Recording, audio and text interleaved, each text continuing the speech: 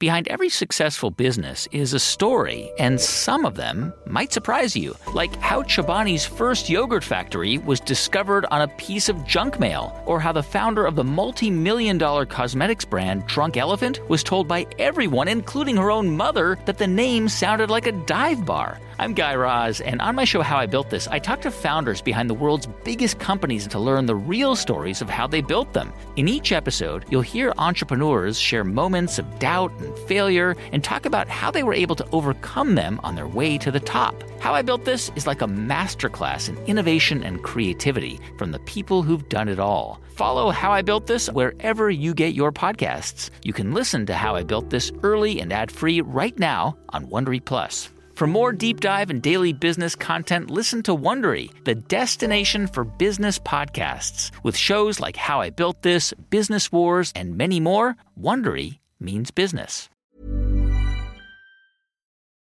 The Light Podcast is presented by Starbucks and Intuit. It is such a joy to be with you here tonight for this occasion. This is a joy. I'm going to tell you an interesting thing from my perspective. I've played a lot of theaters. I go someplace and everyone's excited to see me, okay? Everybody in the crowd's there because they wanted to see me. This is thanks to people. Oh, my parents are here. That's great. This is different. This is a one-time occasion where nobody's here to see me. And I could not be happier about that. I was getting my makeup done. They put some makeup on me because I'm the whitest man in America. And it's not a good thing. And they're putting makeup on me. And the woman said, "What do you think?" And I said, "No one's going to be looking at me tonight." And I was very happy to be right. I am thrilled and honored to be a part of this tonight. For this incredible book, which really spoke to me, The Light We Carry. And who better to talk to about this book than the esteemed author? Let's get her out here. Ladies and gentlemen, Michelle Obama!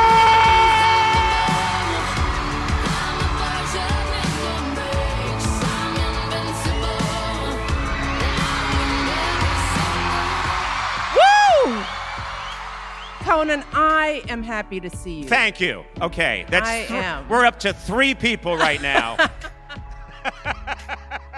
Hey, everyone. This is Michelle Obama, and welcome to the Light Podcast.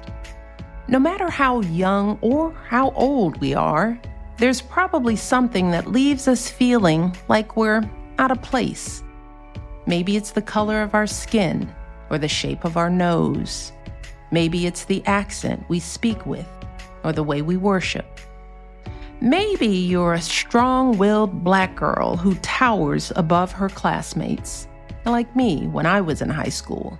Or maybe you're a gangly, fire engine, red-haired jokester with unique dance moves.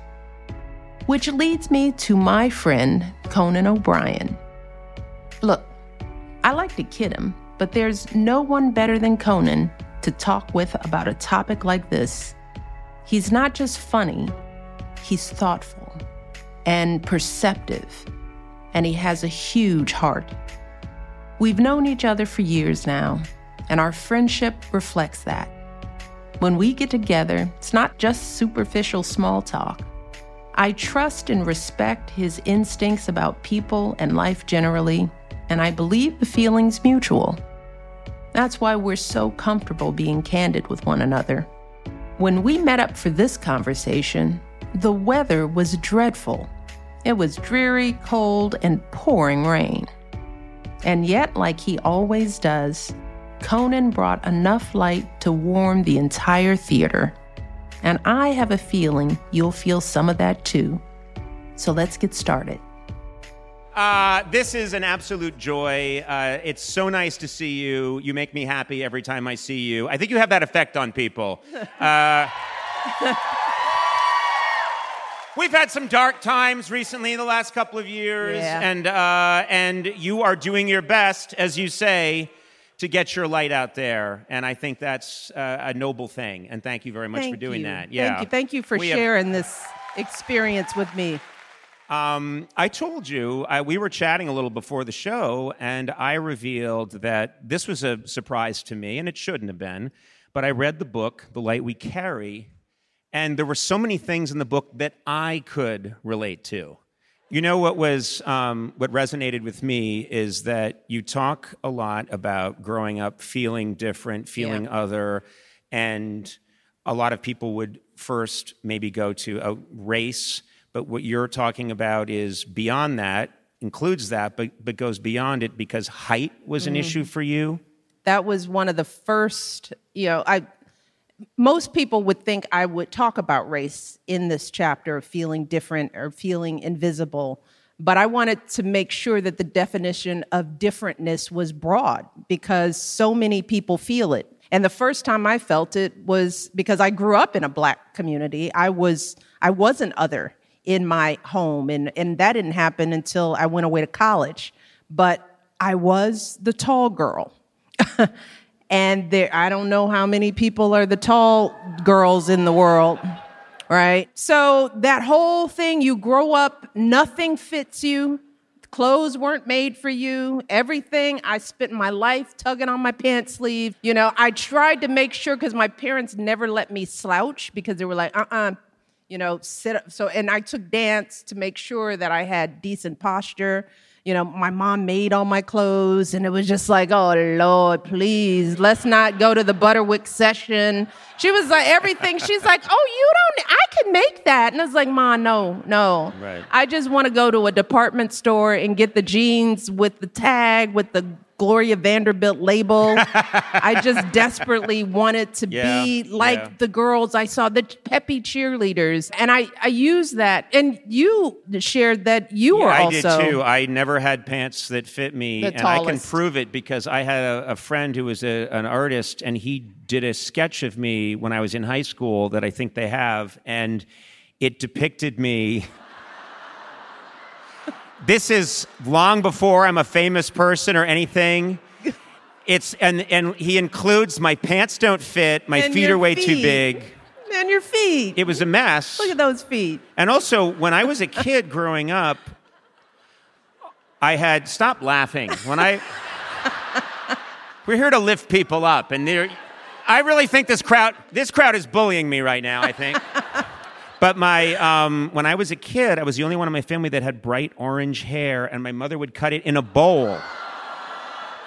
And but it was just that business of going straight across the head, and so I hated having freckles. Yeah. And I hated having orange hair, and I remembered seeing people on TV who had black hair, piled up high, like the guy on Hawaii Five-0. I'd see people on TV and I go like, that's how you're supposed to look, not like this. And that's, one of the challenges in this world, particularly in this country, when there are so few definitions of what it can mean to be human, and it's particularly in this country, we fall for it, We fall for the okie doke because if somebody can look the part, and it's usually they're white, they're male, they're in a business suit, they act like they have money and power, and that is the definition of, who matters, who belongs, right? Right. And I start with height because so many of us in this country feel othered. We feel different. We don't see ourselves reflected anywhere. And I hear from young people who talk about feeling invisible because they don't see any signs of themselves anywhere in the world. And that is an eerie feeling. I first felt it when I went away to Princeton, where at the time when I went, not only were there a handful of Black people, but there weren't many women.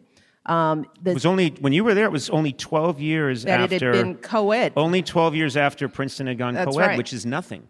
So I had never been in an environment where there was no sign of me. There were no Black people on the walls. There were no Black people in the town. We walked around campus. I was an oddity. And that was the first time I realized there are whole parts of this country that don't even know I exist. They have never seen somebody like me. So no wonder they're crossing the street when a black co-ed comes down the street. They've never seen me before. And so many of us are living in a world where we feel othered. That's why it's so important for us to tell our stories, to put more stories of mattering out there. I write about women now. We've got so many role models. We've got Serena now out there. I never knew. I didn't have a Serena to look up to. Somebody who was beautiful, strong, fast, outspoken. That wasn't a role model for me. I write about Mindy Kaling now. Rewriting the whole story of who belongs in television. Ali Wong, who's one of my favorite comedians.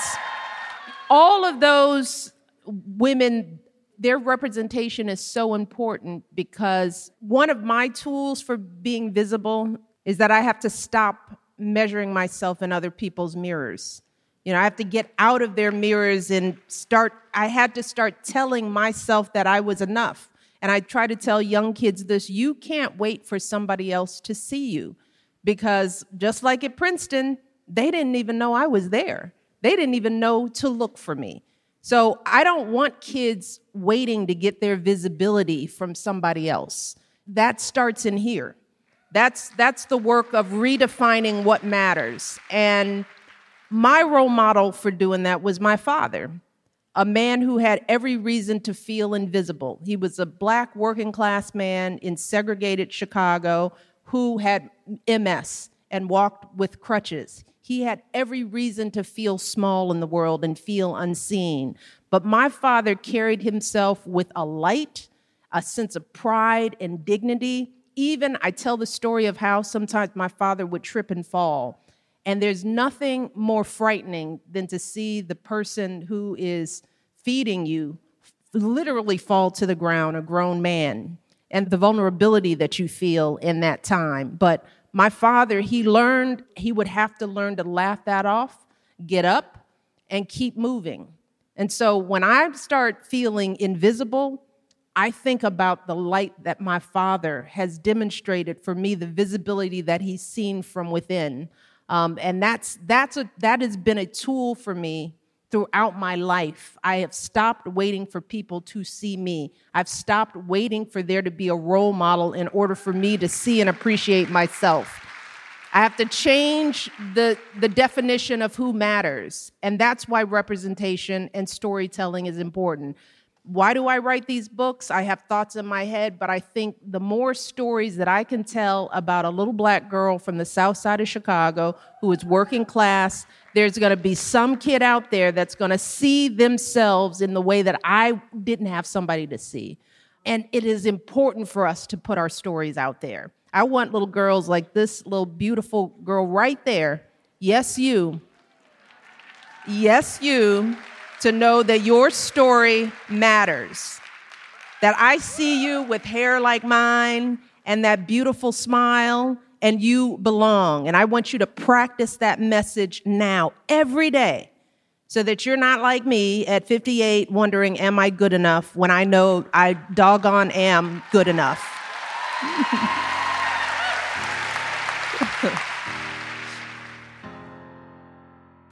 Fashion is at the center of my life. I have been interested in fashion since junior high. I had a teacher that used to call me Gloria Vanderbilt. I mean, I'm very committed.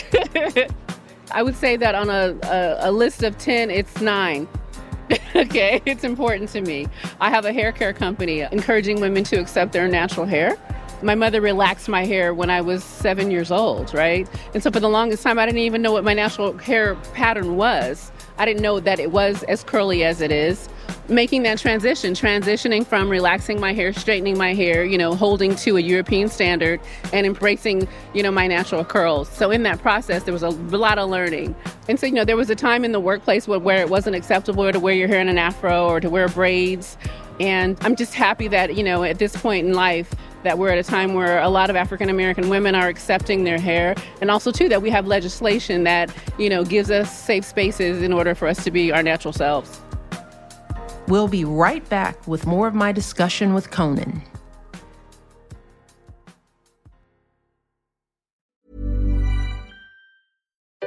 Hey, I'm Andy Mitchell, a New York Times bestselling author. And I'm Sabrina Kohlberg, a morning television producer. We're moms of toddlers and best friends of 20 years. And we both love to talk about being parents, yes, but also pop culture. So we're combining our two interests by talking to celebrities, writers, and fellow scholars of TV and movies. Cinema, really. About what we all can learn from the fictional moms we love to watch. From ABC Audio and Good Morning America, Pop Culture Moms is out now wherever you listen to podcasts.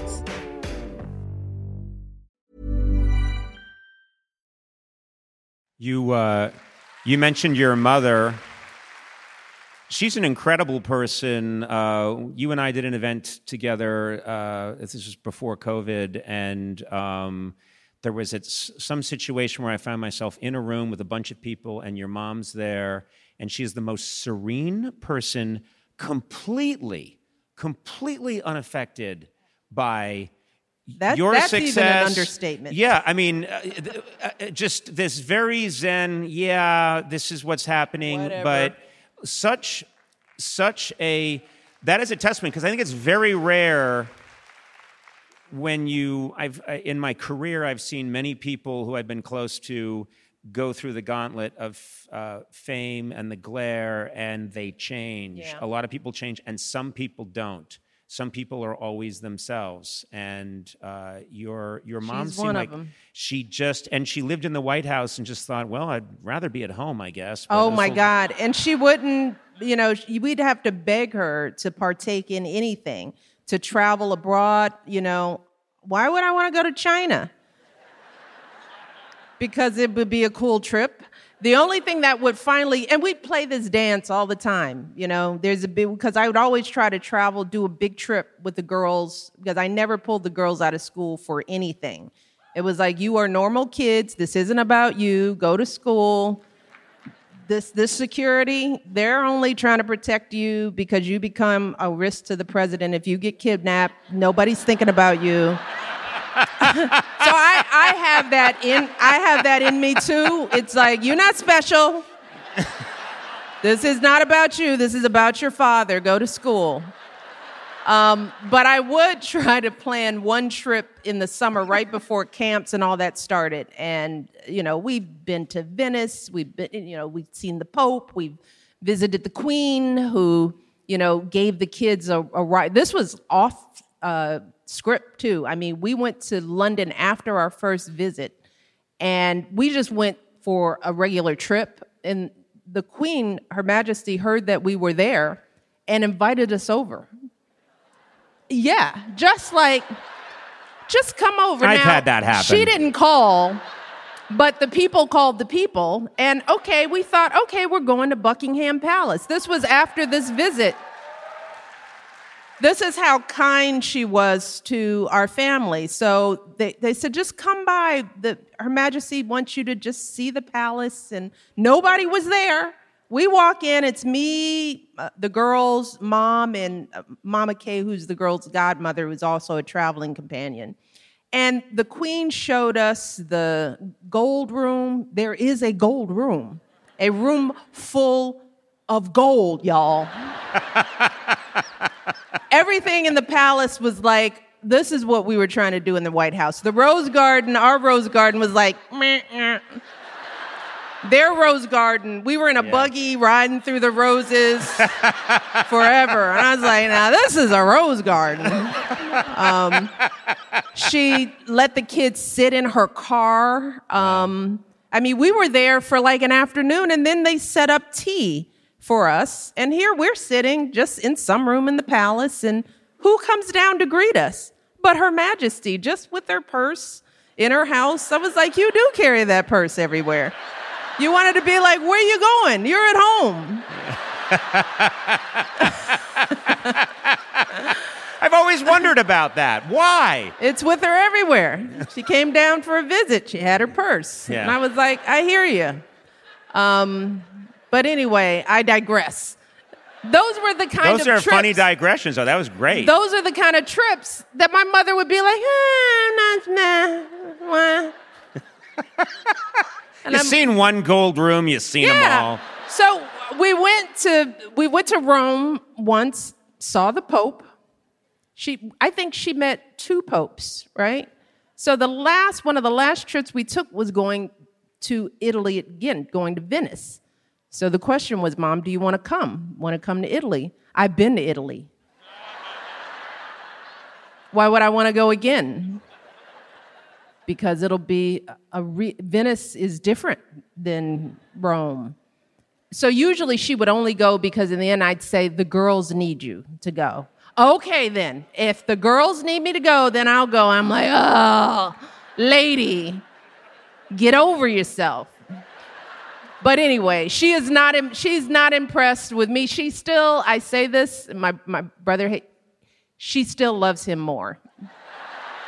She's still that mother that loves her son. She's like, I know you were first lady, but Craig is just, did you taste his wine? His wine, he had the best wine. And I was like, Mom, we live in the White House. His wine is not that good. I know it's not that good. Well, now we're getting to some stuff here. This is good. With mothers and their sons. I am a victim. Uh-huh. So she kept us all grounded in the White House. And I have a chapter in there because I've always tried to get my mom to write a book. And what do you think she would say? Nobody wants to hear what I have to say. I was like, yeah, Ma, they do. They really do. You know, you have done a lot in this world. My mom is one of 7. And this is in the time where I don't think people realize that women probably had postpartum. And now looking back and knowing my grandmother, I was like, my grandmother was depressed. We always just thought she was snobby, right? She was tired. But you did, especially as Black people, you didn't recognize that. Her mother was very particular about things in the house. And my mom told the story of how they had this one glass dining room table in the living room, 7 kids. And they were never allowed to touch the glass table, but they were forced to get dressed up whenever there was company and sit dressed up. They couldn't say a word. Kids were to be seen and not heard. And my mother remembers just sitting for hours listening to adults talk and thinking, these people are so stupid. They're not even saying anything. She said she remembers in her head that they're not even making sense, but she couldn't say anything. And they couldn't touch the glass table. So they went years never touching that glass table, 7 kids, never broke, until one day one of her mother's friends came over, sat on the table, and broke it. And my mother cracks up about that story. She's like, we just laughed and laughed and laughed about it. But my mother decided then and there that she wasn't going to raise her kids to be seen and not heard. My mother was able to parent in a way that was the opposite of what she saw. And I think a lot of people who don't have a certain thing, we question if we didn't have a dad or if we didn't have a mother that saw us, or if we didn't live in a perfect household, that how can we parent with what we don't have? My mother and father, both who had interesting relationships with their parents, they did the opposite of what they wanted. You know, and that's another tool. It's like you can learn from the brokenness. You know, you can learn about what you don't want to do. My parents were brilliant parents. They didn't come from brilliant parents, but they worked hard to do the opposite of what was done to them. So I think we all have the ability, with the right set of tools, to grow beyond what we've ever seen. And, you know, I want people to embrace that. I want parents particularly to understand that you don't have to have stuff to be a good parent. You know, don't break your neck trying to, and I know kids are like, don't tell them that. Do not helicopter them and do not give them a lot of stuff. If you give them your love and gladness, that's all that they need. That's all that they need, even if they say they want more.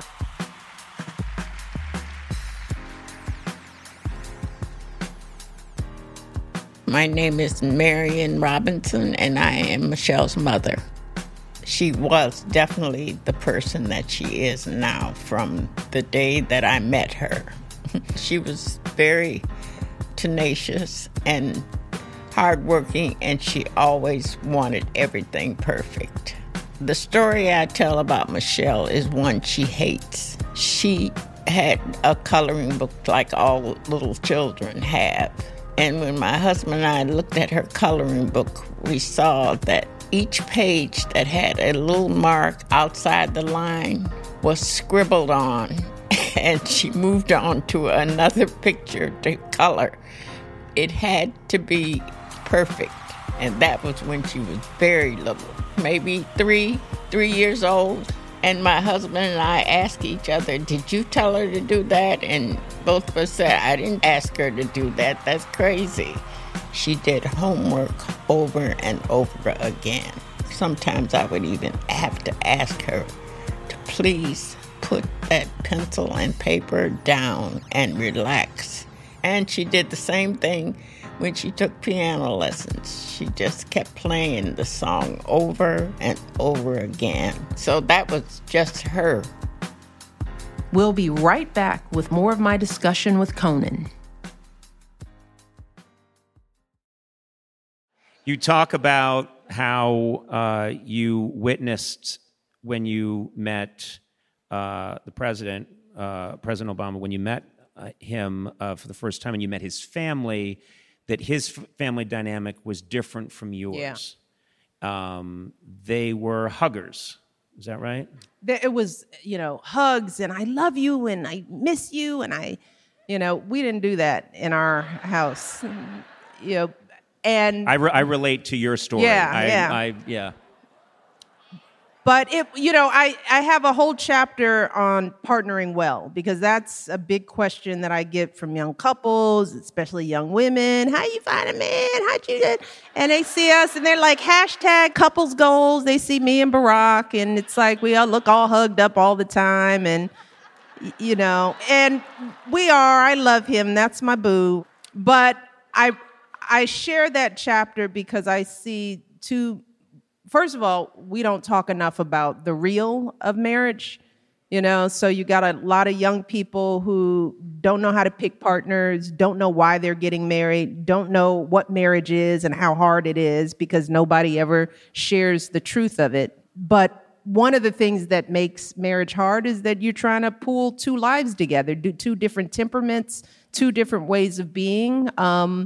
And like you said, Barack grew up in Hawaii. His mother lived abroad, worked abroad. So they would see each other once a year, And so I always said he learned to love at a distance. And when you're loving at a distance, the words matter, right? I mean, that's all you have are the words, letters and, and hugs. And you've got to get it all in right there, right here and now.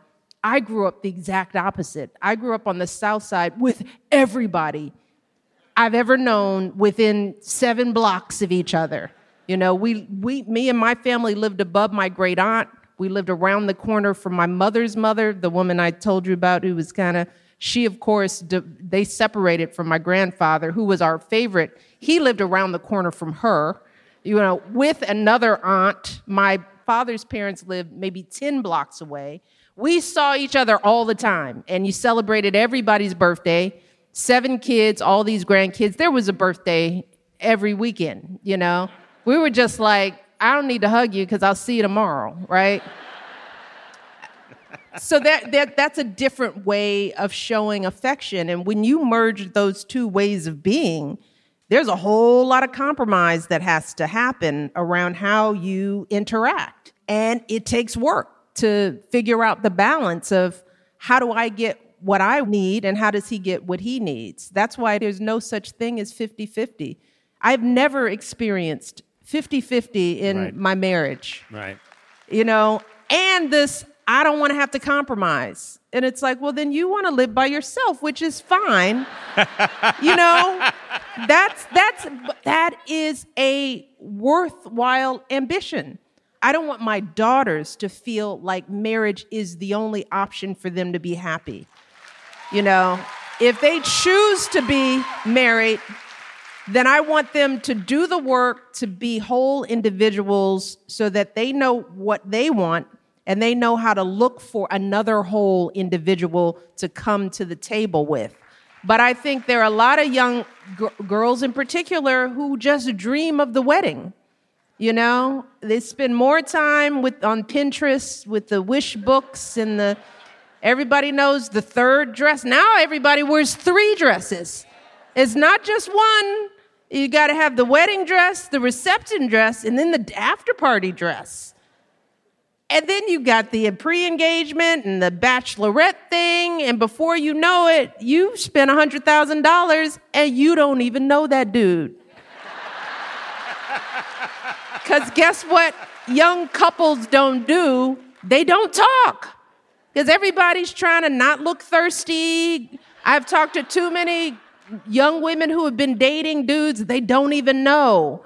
And they're not asking questions like, what's your family like? How do they show love? Little things. And I was like, why don't you know that? What's his mother's name? You don't know his mother's name? You guys have been talking. Does he have a mother? Why didn't you ask him if he has a mother? That's going to tell you something. Well, I don't want to look thirsty. And it's like, the thing that I say is that real love is nothing but thirsty. Barack, I knew Barack was the right one because he wasn't playing any games. He wasn't trying to pretend like we were dating but weren't, you know. He wasn't trying to relabel something. I could count on him to call me back. I'm like, if dude's not even calling you back, don't bother. Move on to the next one. The guy you should marry should call you back. He should do what he says. Same thing for women. If she's playing games, move on. You know, you can't enter a relationship in game playing mode. You can't enter marriage playing a game. You know, you have to know who you're dating. And too many young people are out here playing it casual until they get married and they've never practiced not casual. And then it gets hard. Yeah. And they want to quit. And it's like, but it's just been 2 years. But if you can't get through those rough times, and that is all marriage guarantees you is uncertainty and difficulty, right? There is no happily all the time. It is impossible. So I don't want young people to quit. First of all, I want them to think harder before they do marry. And then once you're in there, if you're with somebody you like and respect, and it's just hard, you don't divorce that. You work on that. You work through that to get to the other side of that. Because let me tell you, if you think the grass is greener, as my mom would always say, every man, you're going to leave him and he's going to have the same issues. You're just going to get readjusted to that. I tell the story of my mom in Becoming, of how she would go through, she told me this, she would go through a period every spring when we were little where she would think about leaving my dad. And it was like, it would be right around spring, and she'd do her spring cleaning and open up the windows and let the fresh air in. And she's thinking, this is the time I'm going to leave your father. She tells me this later, and I'm like, what? And she said, and I would play that out in my mind and think, no, I love this man. I love this life. It was like she did an annual recommitment through herself, unbeknownst to my father, thank God. He had no idea. He had no idea. He's hanging by a thread. That's right. But I think we have to share more of the real of marriage so that young people, don't run away when it gets hard. And I think some women feel like they have to settle for casual, right? Because of the numbers game, right? I know for Black women, you start doing the math. If you're looking for your Black king, right, and the numbers are low and our numbers are high, I see too many women who are settling for less and less and less, And I know all the men out here, I'm about to tell them, don't do it. Keep your bar high. Be okay with being alone if that's what has to be. I wish people find love, but I have seen too many people in bad relationships, and that's some of the loneliest feeling you can be, is to be with somebody that doesn't love you the way you deserve to be loved. So I think I speak for everybody here. I've been, talk about thirsty, I've been so thirsty for optimism. I've been really thirsty for optimism, and I'm very tired. We talked about this. We have a news cycle that's run by an algorithm that's constantly telling us it's all over, we're done, it's, every year is worse than the next one. This is the worst year ever. Yeah. And then the next year is the worst year ever. And I find it, and I think it really gets to these young people. I think it does. Because my perspective is different. My perspective is there's so much good, and there's so much positivity, and there's so many. I mean, I'm really impressed with the young people I meet, and the people that work for me, and I think I am too. But I think what you're doing, you earned the right a long time ago to, if you wanted to, just say, I'm going to sit at home and watch Netflix and. You earned that right a long time ago. You did your part, but you're still out here and you're exposing your frailty and your vulnerability, and that is a brave thing to do, and it's an amazing gift you're giving people. So on behalf of everybody here, thank you very much. Ladies and gentlemen, Michelle Obama! Thank you! When I wake up in the morning, love. Being in a relationship isn't easy. It takes work, real work, to find any semblance of success or stability. And the truth is, being single isn't easy either. You're always wondering where or when you might meet that special someone. You're getting all those questions from parents and aunties about when you're gonna couple up. And don't get me started on the apps and texting and sliding into people's DMs. So all I can say is that whether you're in a relationship right now or not, you deserve someone who treats you with a baseline of dignity and respect. That's the foundation that has to exist before you can start diving deeper into your own vulnerabilities and intertwining your lives, and ultimately leaning on one another in a way that can be truly beautiful. And really, that gets back to this idea of belonging that Conan and I also talked about. A lot of us are hoping to find not just a partner who makes us feel understood and accepted, but also others who welcome us with open arms, family, friends, colleagues, and yes, even a talk show host. I'm so grateful to explore all of that and more with Conan. Thanks again for listening. Talk to you again soon. And the world's all right with me. This has been a Higher Ground and Audible original, produced by Higher Ground and Little Everywhere. Executive produced by Dan Fierman and Mukta Mohan for Higher Ground, and Jane Marie for Little Everywhere. Audible executive producers Zola Mashariki and Nick D'Angelo. Audible co-producers Keith Wooten and Glenn Pogue. Produced by Mike Richter. With additional production by Joy Sanford, Dan Gallucci, Nancy Golombisky, and Lisa Polak. Production support by Andrew Epen, Jenna Levin, Julia Murray, and Colin McNulty. Location recording by Jody Elf. Special thanks to Melissa Winter, Jill Van Lokeren, Crystal Carson, Alex May Seeley, Haley Ewing, Marone Hiley Meskel, Sierra Tyler, Carl Ray, and Jerry Radway, Meredith Koop, Sarah Corbett, Tyler Lechtenberg, and Usra Najum. The theme song is Unstoppable by Sia. The closing song is Lovely Day by Bill Withers.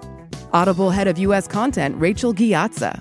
Head of Audible Studios, Zola Mashariki. Copyright 2023 by Higher Ground Audio, LLC. Sound recording copyright 2023 by Higher Ground Audio, LLC. Voiceover by Novena Carmel.